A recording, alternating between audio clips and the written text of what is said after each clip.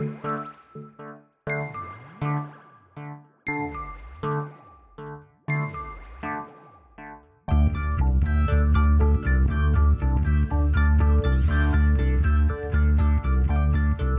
is Continuum Drag, a weekly podcast where we revisit sci-fi, fantasy, and just plain weird shows.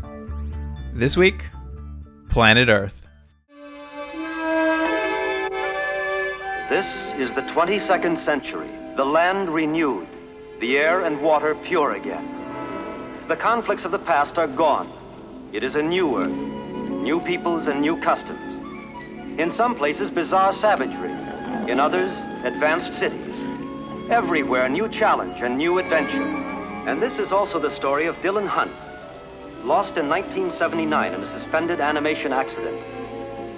Over a century and a half later, in the year 2133, he was found and awakened by the people of this city called Pax, peace. The one place on Earth which escaped the final conflict of the 20th century. The one place on Earth where civilization did not perish. Dylan Hunt is one of them now, leader of a Pax science team exploring a much-changed world. Part of the Pax dream of rebuilding on Earth a new and wiser civilization. Their mission is mankind, rebirth of planet Earth. Welcome to Continuum Drag, the podcast that's finally back from hiatus. I'm Luke, here with my co-host Jordan, and this week we're joined by returning guest Kevin. Hey guys, how are you? What's real, everybody? I think it should be What's Real, Kevin. Well, everyone can tell me what's real. Just living like a dink. Living like a dink, man. We're going to say the word dink so many times. Wasn't it? We're burying a lead. Is that what they say in the business? Yeah. But like, man, they say dink so much time in this, and I laughed every time. I had to pause it, and then Laura was in a different room, and I had to come to the room and be like, "You won't believe what they're saying every time. They keep saying dink." She wasn't as amused as I was, but they keep saying dink. Oh my god! I mean, this is a weird one, that's for sure. Oh yeah. Well, Jordan, we've been gone for a few weeks. Mm-hmm. What have you been up to? Not that much. It feels weird not to be watching sometimes good, sometimes bad science fiction like every hour of my life. Well, this must have been a treat to get back to. You know what? This was a good one to start with, I think. Nice. And what episode did we do? So I mean, we can get right into it, I guess. This is Planet Earth, as Luke mentioned, and it is kind of, which we can talk about, kind of a remake of Genesis 2. Not at all. I would say it's not at all a remake of Genesis 2. It's kind of a sequel. It's kind of the a next sequel. episode, yeah. Right. But I should say, for anyone listening to this, for maximum enjoyment, they should go back and listen to the Genesis 2 episode. Maximum enjoyment. Yeah. Yeah, we've recorded the first one, Genesis 2, with Kevin. It was, I can't even remember, like episode 12, let's say, very early on. When we did it, we thought there were two remakes of it. We thought they'd attempted to reboot the show twice. So when I started watching this TV movie, I was so confused. I'm like, is this a direct sequel with a different cast? You know what? It is a remake, but what they basically just did is, what if we just got rid of all that stuff that takes time? It's the becoming a superhero. Like, let's just get rid of it, and I don't know, do it in a really clumsy voiceover, it's and then yada boom, yada kind of way. All right, he's in the future and he's frozen. All right, let's get into the spacesuits. It's funny. I did a little bit of reading on it. I actually do think it did well enough. They felt like they could bring it back and like keep going with the story. This was a different network, though. This was really? This was ABC. So I like that two networks passed on this. Mm-hmm.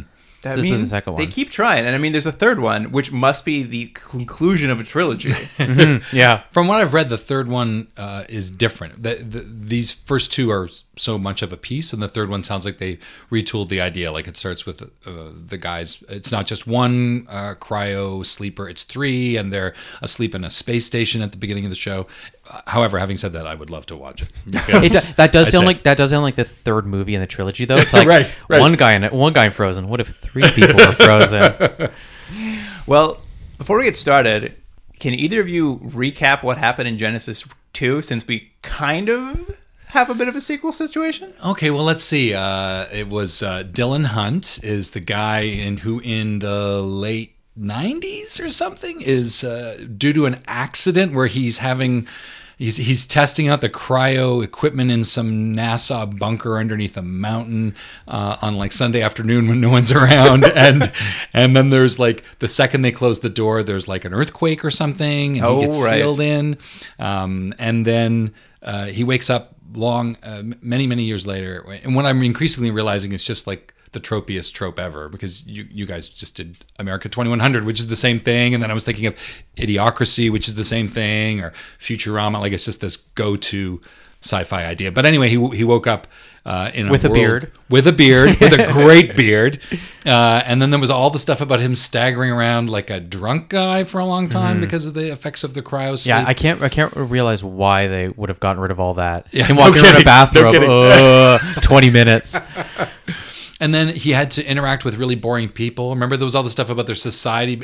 They kept talking about their super advanced society, but then you'd see someone playing a violin in the background, and that was supposed to represent how great everything was. Yeah. Now. Right, they were so advanced. So advanced. And then he was working for guys he thought were the good guys, but it turned out that they were the bad guys, but no, they really were the good guys. The good guys. He had to set some sort of slave people free. And there was 2 belly buttons on that one lady, remember? Oh yeah. I remember great. there was 2 belly buttons, and I remember he got on a horse that was laying down and rode it away. It was really great. Yeah. And did you notice the return of the equestrian stuff to this? I did. I did think, who in Roddenberry's world was like, man, we got to get horses in this. We got to get some great horse action. I know a horse guy.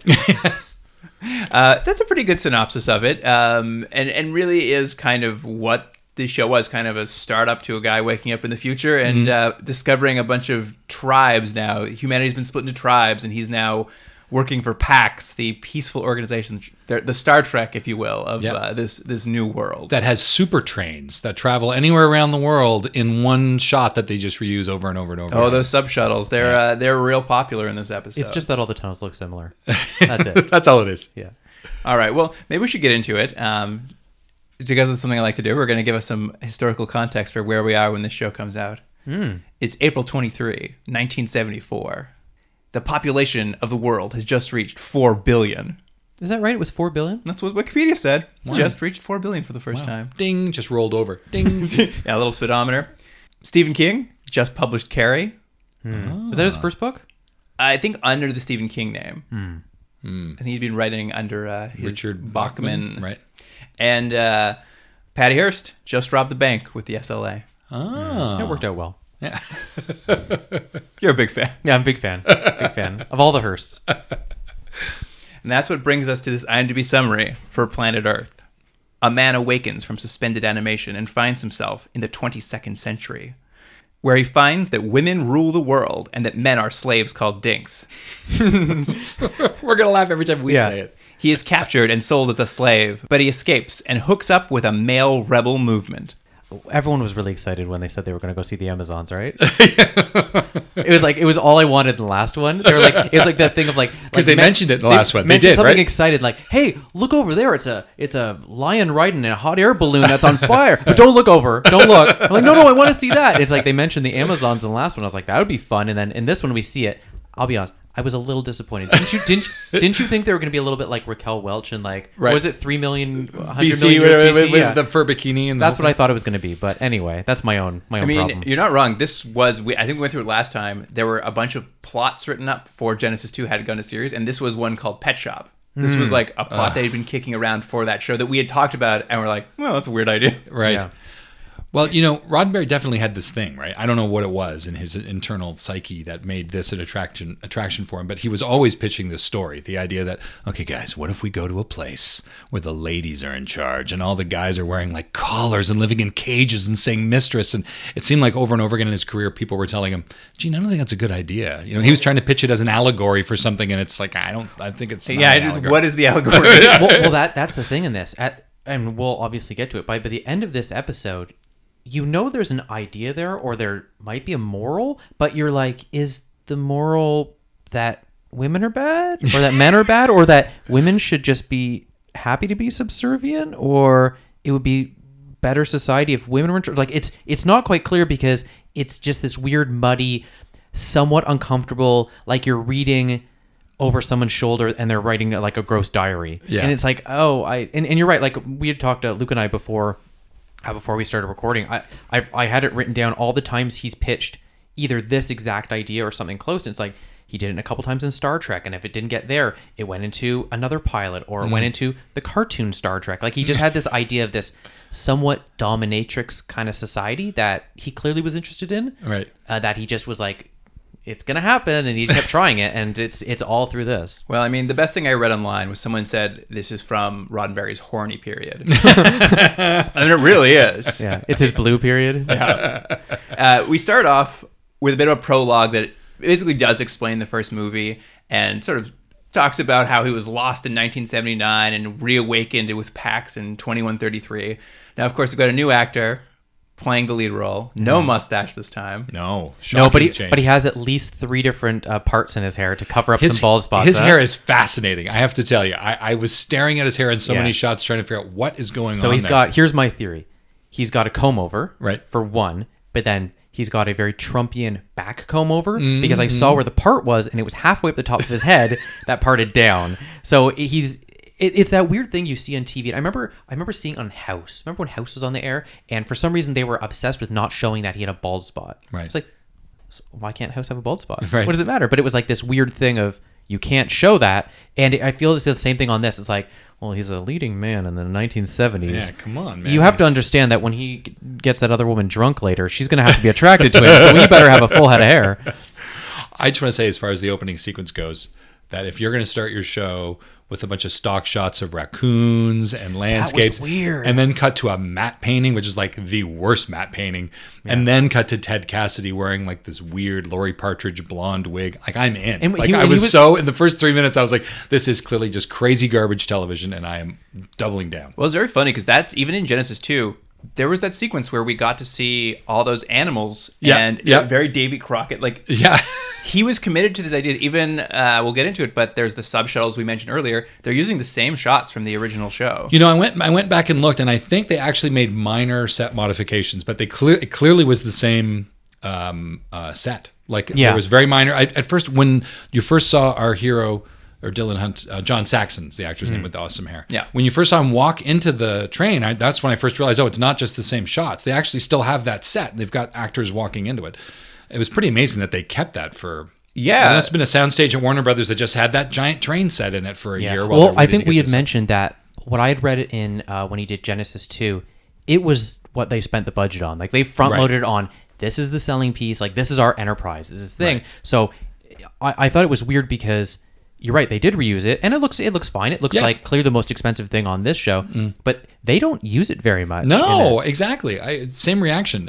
You'd think for it being such a centerpiece of the show, you'd be there a lot more, but he gets to Amazon land pretty quick and then stays there for a long time. I mean, this opening is very Star Trek-y in some ways. Like, Pax is now kind of going on missions. Yeah, they have away teams. They basically have the Next Generation's uniform on. Yes, which actually looked pretty spiffy. Big improvement over Genesis 2. I thought their costumes. The coloring was a little bad, though. A little off. Little 70s, little avocado colored. You know, not the most appealing. We kind of see them on that first mission where they've gone out to California to observe. As I've got the quote here, is what they say. It's real something.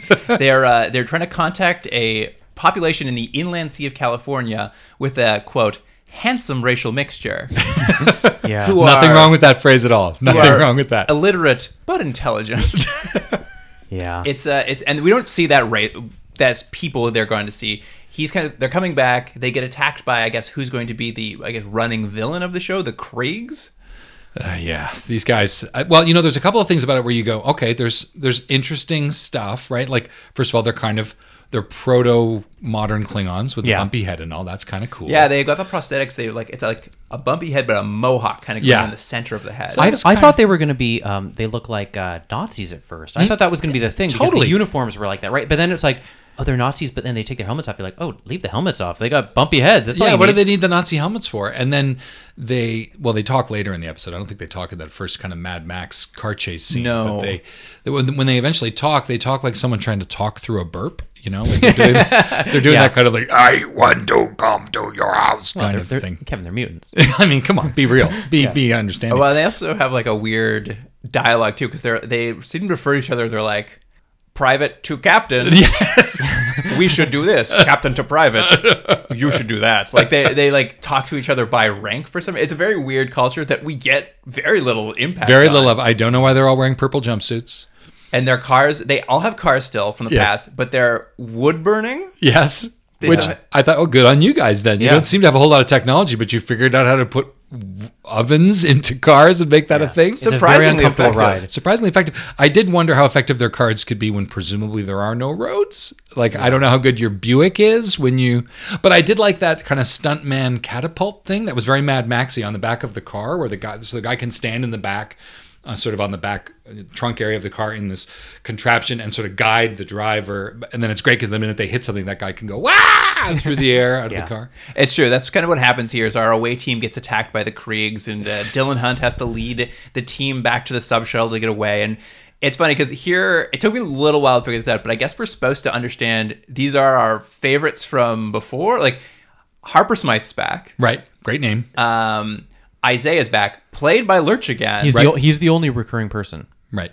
The recurring actor. Right. And then the leader of PAX, Kimbridge, also a new actor. Right. Far weaker actor, apparently. Yeah. Basically no dialogue, right? He just gets hurt. He gets shot immediately, and that's like the rest of the episode. It's like, we've got to save Kimbridge. Right, but there's like, you barely remember. If you saw the first one, you barely remember. And in this one, it's just like, why do I care if this man... Can I just point out one more thing about Ted Cassidy in addition to his amazing wig? It was that they...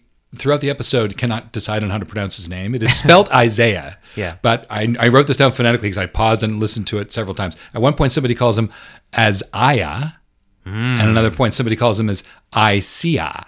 But I don't think anybody ever calls him Isaiah, which is actually how it's spelled. But anyway. In the Natural Savage, it's pronounced Isaiah. They say that later. It's not me. Oh it's my not God! me. The moment when he decides to pray for Peter Kimbridge. Well, that's it. They're coming back in the subshuttle after this attack. They've escaped the Kriegs. He's dying, and there's a new character, Baylock, I think. Yeah, Baylock. He seems like he might be interesting, except then he doesn't do anything, except fail to do things. Yeah, he's got like a mind meld, or maybe he might be some sort of psychic. I actually think he doesn't have any powers. Right. He just says because what he is, they're like he's an is it Esper? Is that what they said he is? Yes, an Esper. Yeah, and they're like, oh, so maybe try to heal this guy because he's being shot, and they're now on the shuttle, and he's like, yeah, let me try, and they get that like VO shot of him coming to grab the guy's head, and he's just like, yeah, I can't do anything.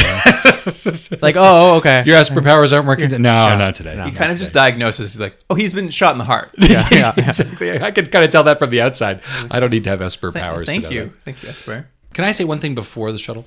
Mm-hmm. When they were fighting the Kriegs, and they had their somewhat intriguing-looking little sort of palm fisty ray guns that they were shooting the Kriegs. Yeah, were with. they shooting darts or is it lasers? I couldn't figure it out, but I did notice. I'm sure in one shot you could actually see John Saxon making pew pew sounds. I swear to God, you could see his lips move as he thought he was shooting. I don't think you're wrong about that. You may not remember this, but that was from Genesis 1. PAX uses trank guns. That was the whole I forgot thing. So that's what that. I was wondering, but I couldn't tell if that's what it was. Yeah, that was literally from the first series. Like, we don't use weapons, we all use tranquilizer guns. It goes back to this is just the next episode. I do have one thing, and Luke, this is a little side note. But the whole point of the Krieg coming in, they were trying to find access to the train, right? The subshuttle, yeah. But they found where it was at the end. Like they got up to the gate, and then they were like shooting at them. And they're like, "All right, smell you later, suckers." And they got on the thing. I'm like, but they know where it is now. Yeah, because Lurch closed the gate. They made it like that. Well, that's it now. He closed that gate, which is like a gate a Portuguese family would have outside their yard. It's like, what is that? Like, thank God we brought the strong man because he's the one that closed the gate when no one else could. We'll just come back later. There's no way to get through that gate. It's impossible. It's impossible. Anyway. But yeah, it was a good question because we kind of lose them for most of the episode. Totally. They're there in the first 10 minutes and they'll return much later. We're racing back with Kimbridge. We get that scene that Jordan alluded to earlier where they can't help Kimbridge with this psychic guy. So Lurch, being, I guess he's supposed to be an Aboriginal man of some sort. Of some sort, yeah. He's like, I'll pray for him. And he starts doing a prayer, and Baylock just like, let that savage pray. Exactly. I was like, you're the enlightened race, and you just called Amanda savage. Pray. Yeah. I mean, it's one of those things where you try to be forgivable because it's of its time, but also it's just like it just is aged so badly. Yeah, even of its time, I don't think that works. Yeah, maybe. Let the savage pray. I mean, this is supposed to be Gene Roddenberry, supposed to be so enlightened, but that was a bit much. Yeah. At any rate, they make it back to PAX. They can't help him. They need someone who's going to build a bioplastic prosthetic pulmonary artery in order to save Kimbridge. The guy who's good at it, he's busy in the Mediterranean. He's off on a Greek vacation somewhere. They said Eastern Mediterranean area. They kept it very general. So they're like, well, who's the number 2 guy? He must be closer. And of course, he went missing recently back in California. Yeah, who's over there?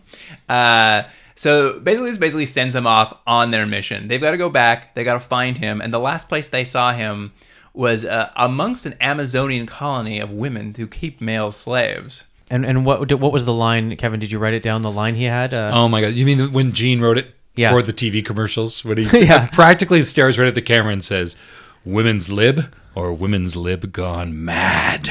That's a much better reading. Than John Saxon. Yeah. That was incredible because he is saying it essentially to camera. Yeah. But then as the camera pulls back, you realize he's not talking to anyone. No, because then the other I can't remember The rest of the team is sitting behind him and not looking at him. I'm just like, this is out of control. You okay over there, Dylan? What were you saying, Dylan? That's what they should have had. A couple more shots of people in rooms, and he's just in the background, still holding court with no one.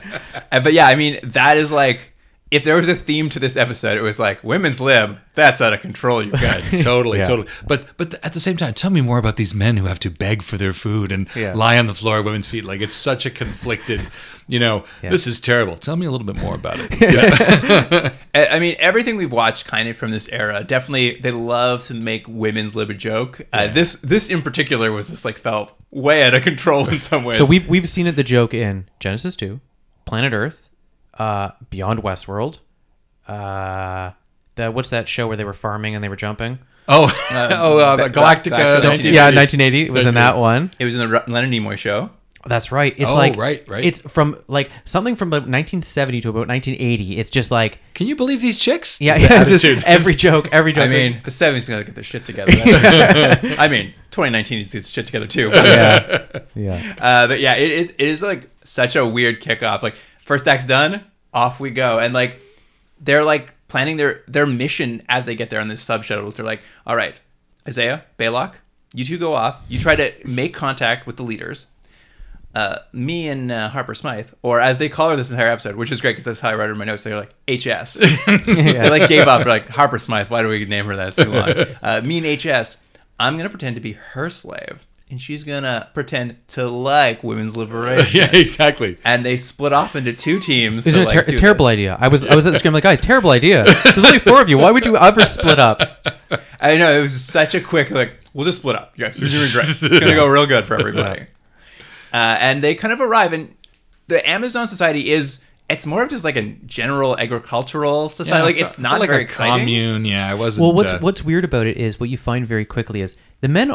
Yes, they're used as slaves, but it's more they're sort of used as like oxen and cattle. So right. it's which is one of those things where I think it even comes up where one of the characters is like, you could use animals for that purpose. Of like, oh, but they're not as well trained as men. It's like, no, but they'd be much better. Yeah, they're stronger. Like, you way could better. Actually get Like, more I get work the done. idea, like, we don't like you and you're a piece of crap, so you're gonna plow my field. But how much can a person possibly pull?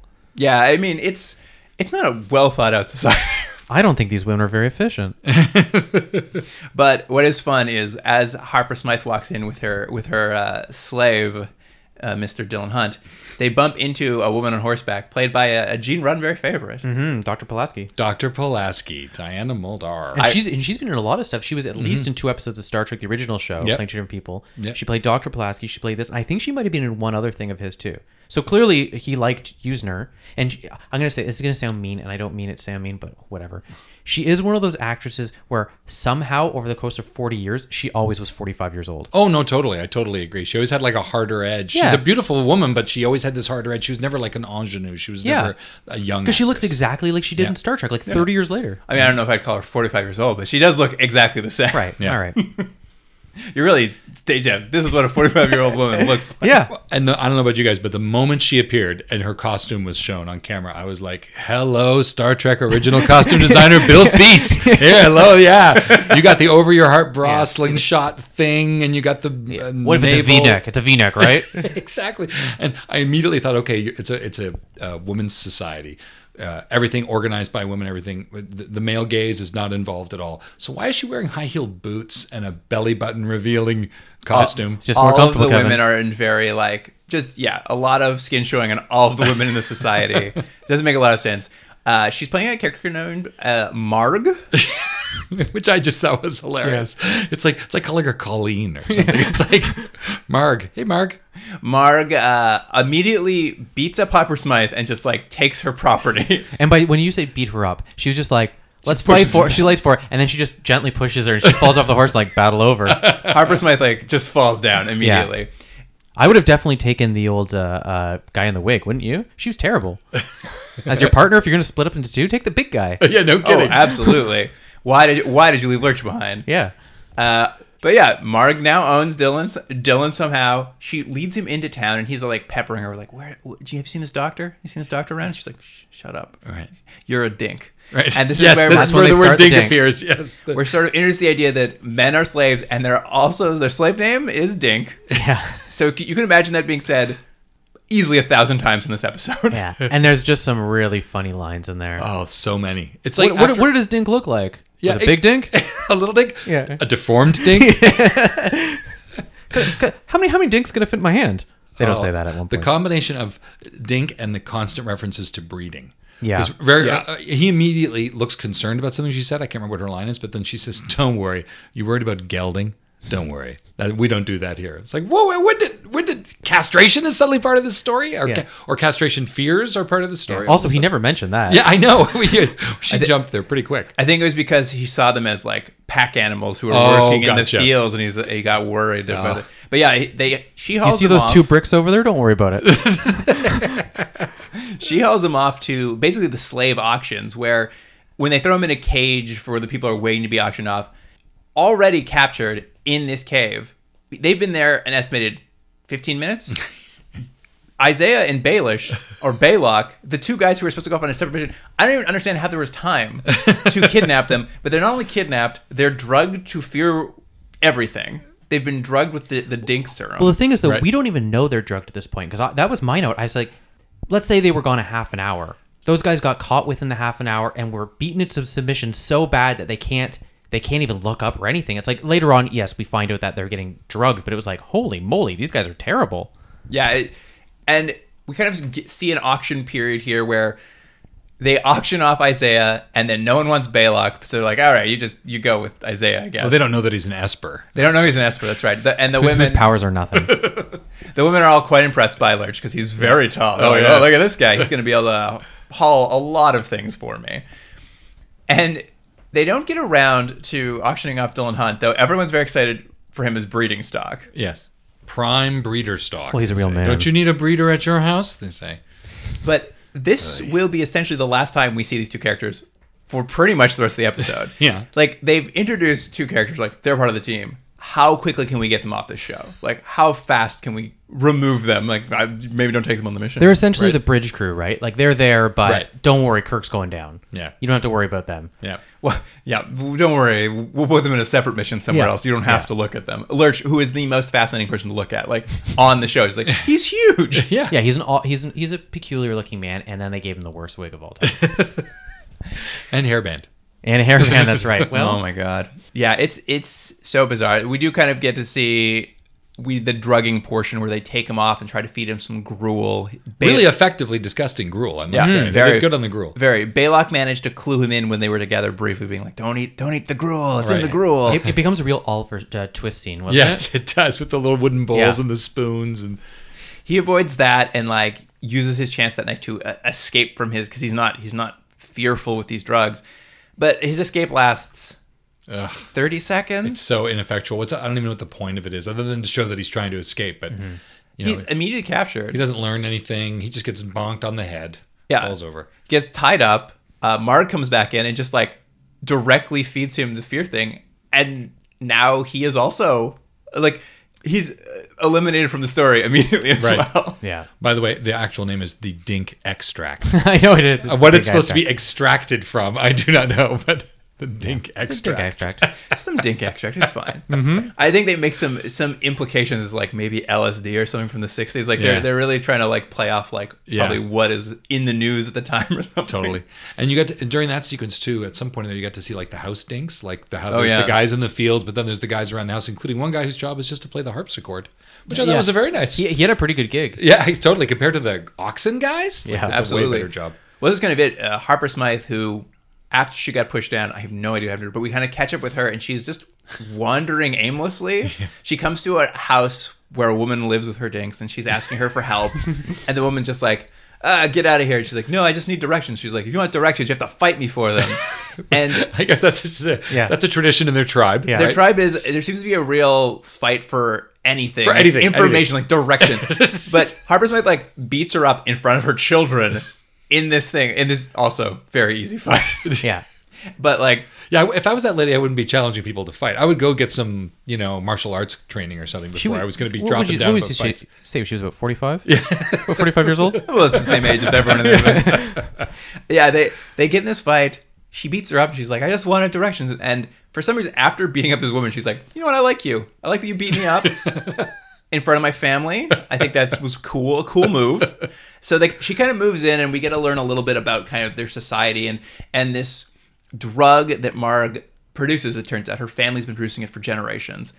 Not everyone in this Amazonian society subscribes to it. This woman, for instance, none of her dinks are drugged. They stick around because they want to be there. Yeah, see, that's like the nice slave scenario, right? Yeah, she's good to her people. Come on. It's okay. This is all working out great for everybody. And so we kind of just get a little glimpse into what I guess is the fissure they'll start cracking in the Amazon society. Because I guess just like Genesis 2, if you're not going to destroy an entire society every episode, what's the point? Yeah, right. Is this what could we find out? There's low birth rates. Yes.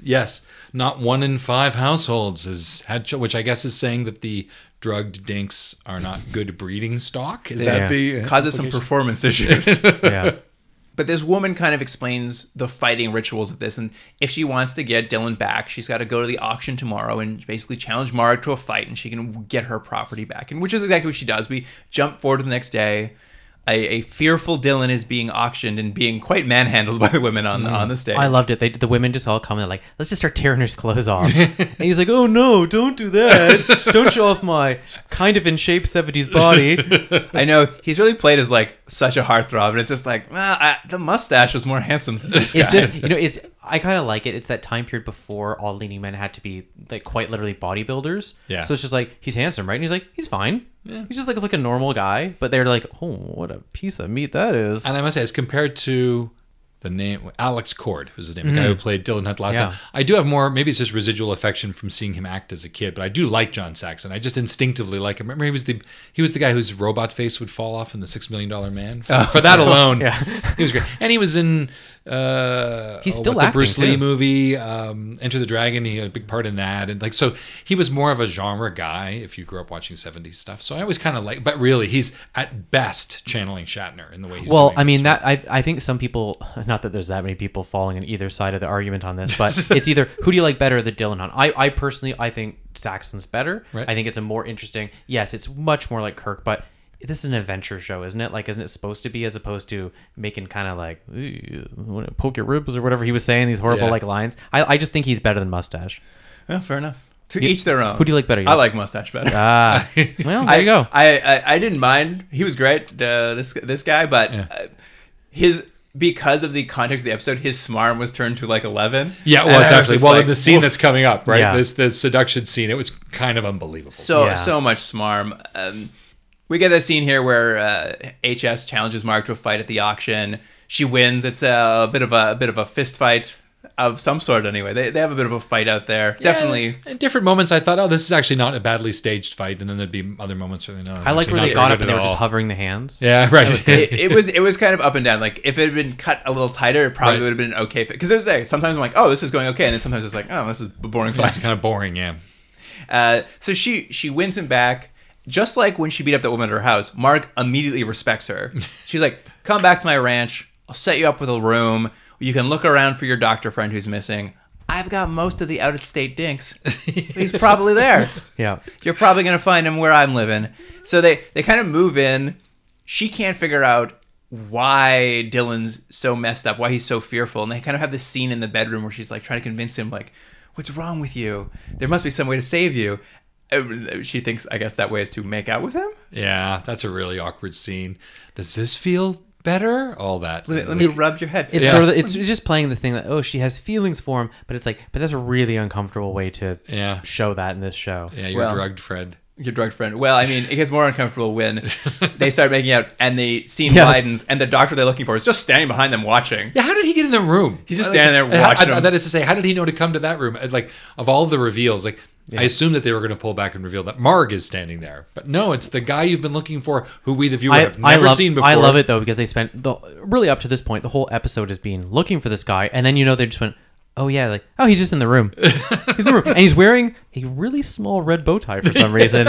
Even though he's wearing a shirt collar that's open, the bow tie's right there.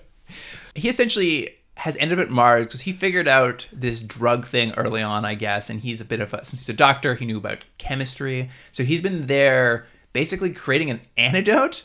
That's his excuse anyway. To the dink thing, because he wants to break all the dinks out of their stupor. Yeah. Which is very fortunate because he's able to use it to help Dylan get back to his normal self. And they're like, we need a plan. We need to get this doctor back to take care of Cambridge, which up to this point, I think in the plot, I'd forgotten was even happening. Yeah, completely. Remember there's a guy dying. Oh, yeah. Pulmonary thing. Yeah. Easily 45 minutes since we've talked about it.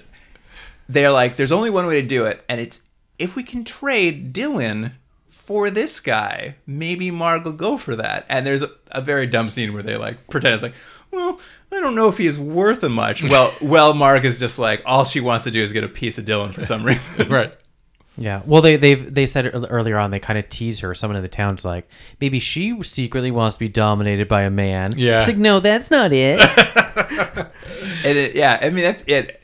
The plan is they're going to split up. He's going to maybe go save the dinks by putting a serum in all the gruel they produce. But Dylan, in the meanwhile, pretending to still be drugged, is going to seduce Marg and save the day somehow. I was actually... Okay, this is a gross scene and it's weird.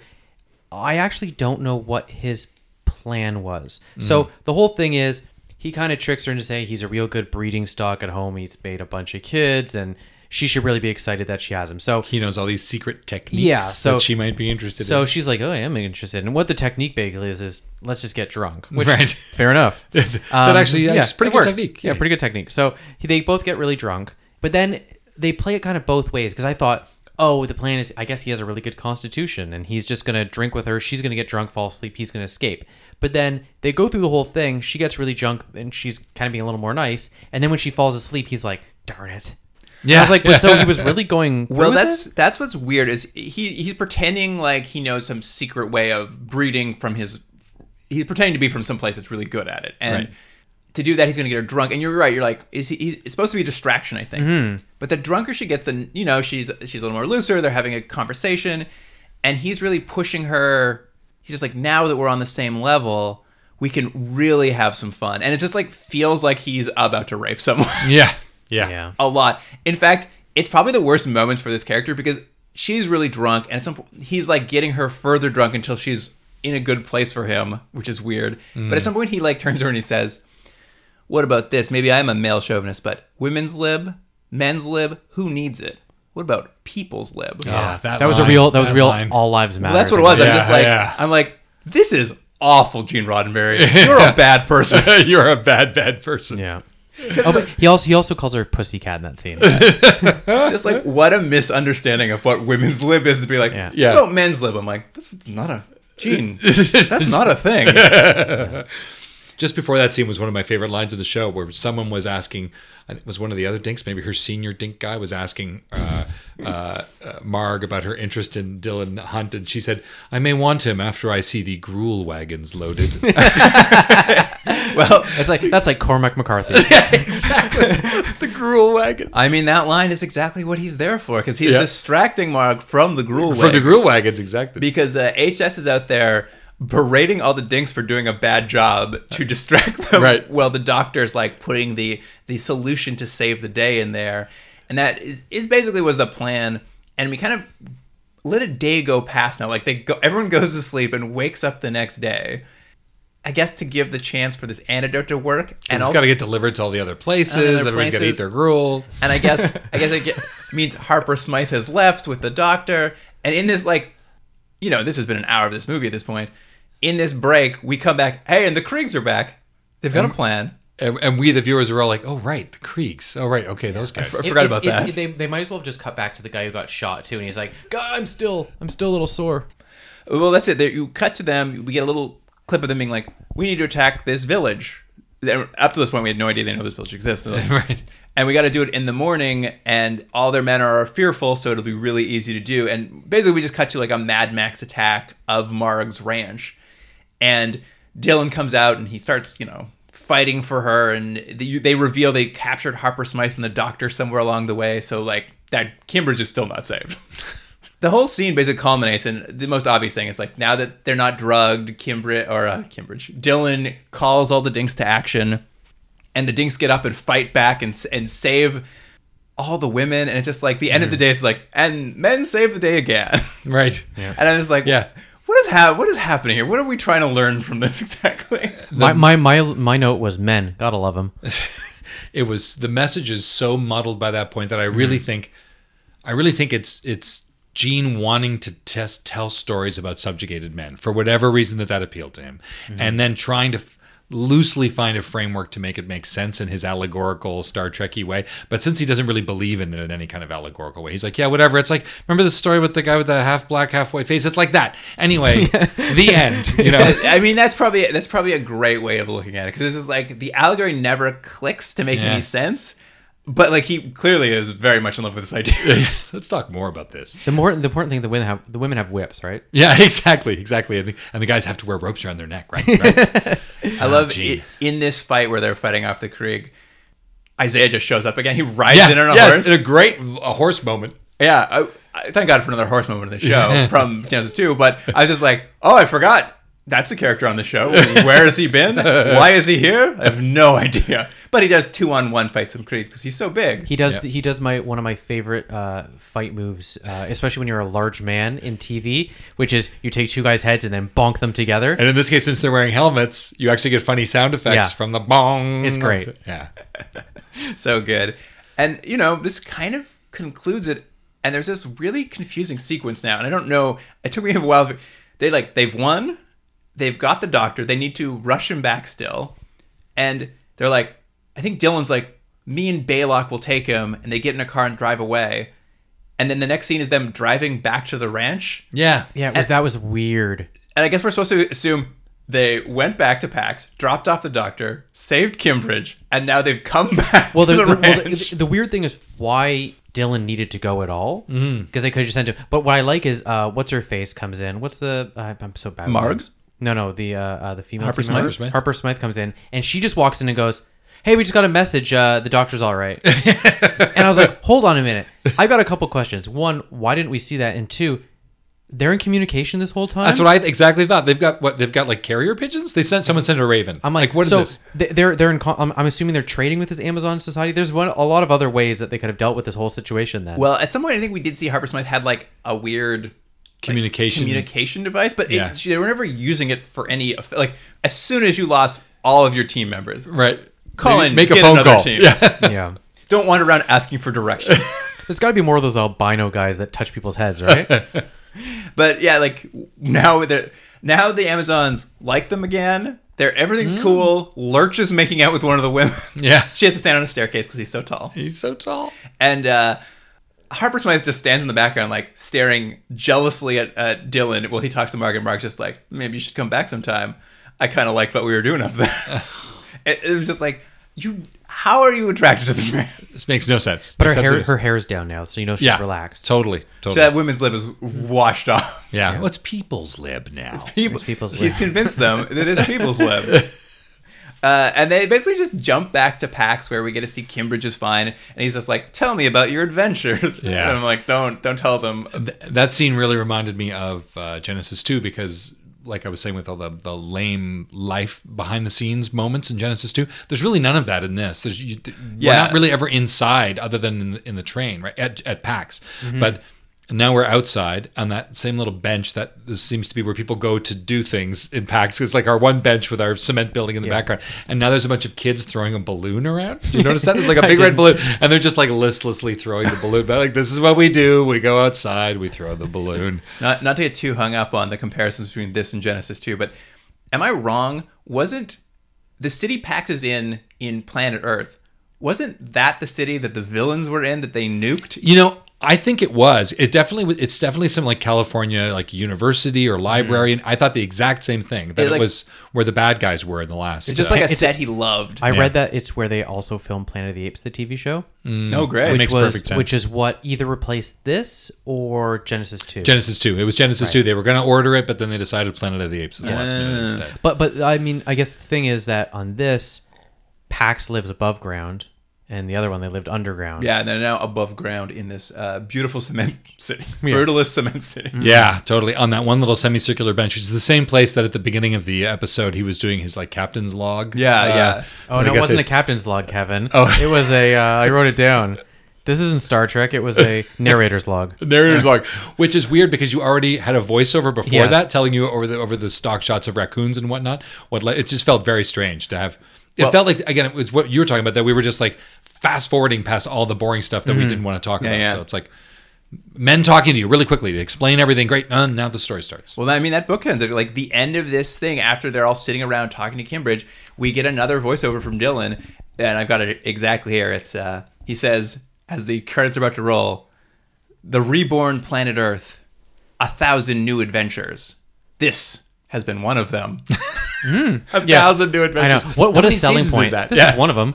Well, there might be 1,000 restaurants you'll have in your life. This is definitely one of them. This isn't even like, this was a good one. It's like, this is one of them. I don't know why you watched it. I'm sorry.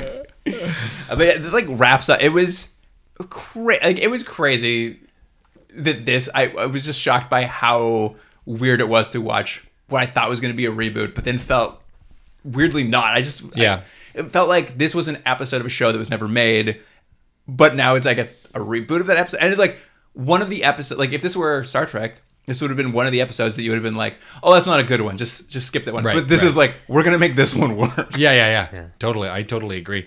And it's weird even that it has a different title, I guess, because it was a different network they had to. But Planet Earth, I was also thinking, it's not a very good title. It's very bland. It's marginally better than Genesis 2. What about, let me pitch you something.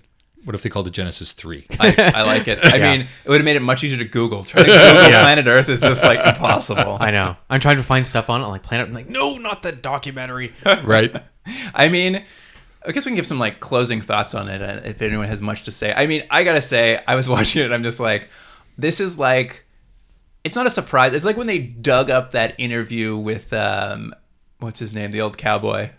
John Wayne, where it turned out he was, where that Playboy interview was like, oh, it was very recently, they're like, oh, right, he's a racist. Right. Like a real, tarnishing a legacy, but there wasn't a big surprise. But I'm just watching this, I'm like, oh man, we think of Gene Roddenberry as this like real visionary who really like had this view of the future. But you watch one of these, and you're like, this is a real, you got a bad legacy, Gene. You weren't as good as we thought you were. I think I said it on the last one, and that's for every crappy thing that he did, and as we watch more of these, he clearly had a lot of not very good ideas or not very well thought out ideas, or had an inkling of something and made a TV show and had a lot of chances, but you can't take Star Trek away from him because it is what it is. Mm-hmm. It's just an unfortunate thing that there's so much of the other stuff, but Star Trek is such a important part of the cultural zeitgeist that none of this matters really, right? Just no one remembers it, but it doesn't matter because everyone remembers Star Trek. Yeah. Well, I mean, I feel like the family should just bury this so they never have to answer for it. And speaking of the family, did you notice that Majel Barrett was in this, but that she never even got like a close up? It was like this big. No. She was she was the woman on when he was in the tunnel. She was the woman on the screen. Oh. Yeah. Oh, I totally missed it. Yeah. I thought that was interesting because he always got to get her in there somehow. Got to get the missus in there. Jean. Yeah. Jean, is there not a part for me? She wanted to play Harper Smythe. Yeah. She wanted. Why wouldn't he was like, what are you, 45? I don't think so. Did you guys have a preference over the two Harper Smythes? I found them totally interchangeable. I didn't know until I saw a thing where it was comparing them, and I'm like, but they have the same haircut and everything. I totally. I wouldn't have been able to tell them apart either. Both characters were barely characters. I mean, I think in the first one, we didn't even realize she was going to be a major character until she popped back up at the end and he wanted to see her spleen or something. Or pancreas or whatever. Who did you like better, Isaiah or Isaiah? Or Isa? Yeah. Honestly, you watch it and you're like, you realize keeping him in was just like, oh, the thing to do was to shift the series to be about him. Right. He would have been much more watchable. Completely. And that's the thing. There's these little tone notes in it where you go, oh, that's a cool little thing. Like, let's talk more about that. But then it's off screen so quickly. Yeah. Like, even though his wig is terrible, he's an automatically interesting guy. The fact that he's native and still believes in his religious beliefs, clearly in a world where nobody else does, that could be interesting, right? Like, if everyone else is like, oh, stupid savage. But no, we're not going to talk about that at all. In fact, we're going to, maybe he's native just so that he can be a good horse rider. I don't even know what the point of his background is. And then the guy who's the Esper with the albino look like, I don't know, maybe that's an interesting guy. What is it to have mental powers? But all we know about his mental powers is that they don't work, and that he can't cure the guy, and that he's easily defeated. Yeah, all of them could have a superpower if none of them works. That's right. It was a weird show. All right, you want to rate this? Mm-hmm. Jordan, why don't you go first? Okay, so I looked at my old Genesis review, and I gave it a 4 out of 10. But I think this is marginally better. I liked it more because I felt it was more of a show that I could see further episodes of this. I know it's not good, but maybe he's going to go to another stupid little world where it's run by little people or it's run by animals or whatever. I'm just saying, hey, I didn't write the thing. But so I'm going to give it a 5 out of 10. However, I'm going to give it an extra point because they said dink all the time. So 6 out of 10. 6 out of 10. 6 out of 10 dinks. Kevin, you want to go next or you want me to go? I'm happy to go. I would also want to point out that at one point, Dylan Hunt says automobile, the same way Worf does. So I don't know if that was just a Roddenberry thing. People who don't understand, they know the word, right? They're aware of the concept, but just which emphasis to put on which syllable. Never said it out loud before. Yeah, exactly. I'm agreeing with you, Jordan, in that I think it's actually a really good pilot concept. It's just that the episode they chose to make is terrible, like much more so than Genesis 2, which I thought was more boring. Although overall, I remember giving it I think I gave it a 6 or 7 because I thought it was enjoyable. Like I was never bored watching it. But I think this is a stronger idea, and I could totally get, like, if I was, in 1974, I would have watched this, and I would have wanted to see what the next week's episode was because I would hope it would be better because this idea is so lame. So I don't know, 6? Maybe I'd give it a 6. 6, wow. I was so bored. Really? Oh, were you really? This didn't do much. Even all the sexual politics didn't intrigue you? I will honestly say, talking to you now, Kevin, and the concept that this was probably what he was doing with his wife after hours, like right. This was the role play they were doing, has probably improved it in my mind a little. 1. I'm giving it a 1. From 0 to 1. Hold on. At the end of last season, we watched America 2100. And you gave it what, a 15 out of 10? What did you give it's a much better show. Oh man, we and I have very different tastes. I guess. Well, I guess that about wraps it up. Unless anyone else has any notes they've got kicking around, they're desperate to get out there. I just want to point out that another line of dialogue I loved was when someone said, "You can never be sure about us dinks." I think that's the best way to end that. I mean, we're definitely gonna getting into it, I guess. Jordan's going to put up some videos on the Instagram and Twitter, and he's shown me a couple clips of it, and it's just like, it's nonstop dink puns. Like, everything's an innuendo on this show. You might want to rename the Instagram. Just call it Nonstop Dink. Nonstop Dink. Well, get a lot more hits that way. A lot more hits that way. You can also email us at continuumdrag.com if you want to hit us up. Maybe you watched it when it was out. Maybe you have some more fond memories. Or watched it on home video, apparently. It was on home video? Yeah, did you not see the opening had the Warner Brothers? It came out as, I think later I didn't even notice that. Later on, they just must have gone, we have this. There's a DVD release of it. This has been re-released many times. Like, imagine that poor person who rented this or bought. Wow. I was like, I'm going to buy this Roddenberry thing. And I was like, what is this? No Is kidding. that Lurch? Yeah. You'll be surprised. You're not wrong. There's a lot of people who fondly remember it. Like, I was going through some reviews and stuff, and like, some people are like, yeah, I watched it when I was 6, and it's fun to go back and watch. I mean, I think it hit a zeitgeist at this period of time where people were like hungry for science fiction. I don't know. I do wonder whether we should watch the third one at some point. I think we're going to have to. You know what it doesn't have though? It doesn't have Roddenberry.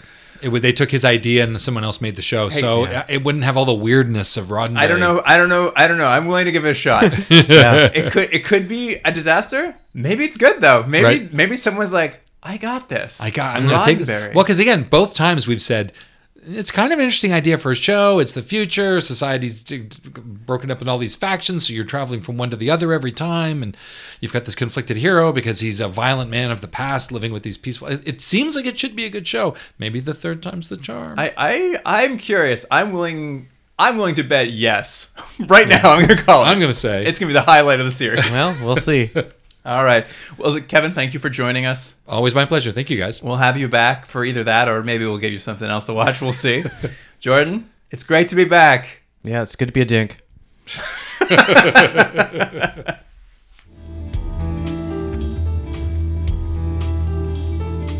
Continuum Drag is recorded in Toronto, Ontario. Theme music by James Rexedler. Produced by Jordan Delic and Luke Black. Special thanks to Aaron Yunes, Adam Wheatner, Jeff Hanley, Jane McRae, and Stephen Packard.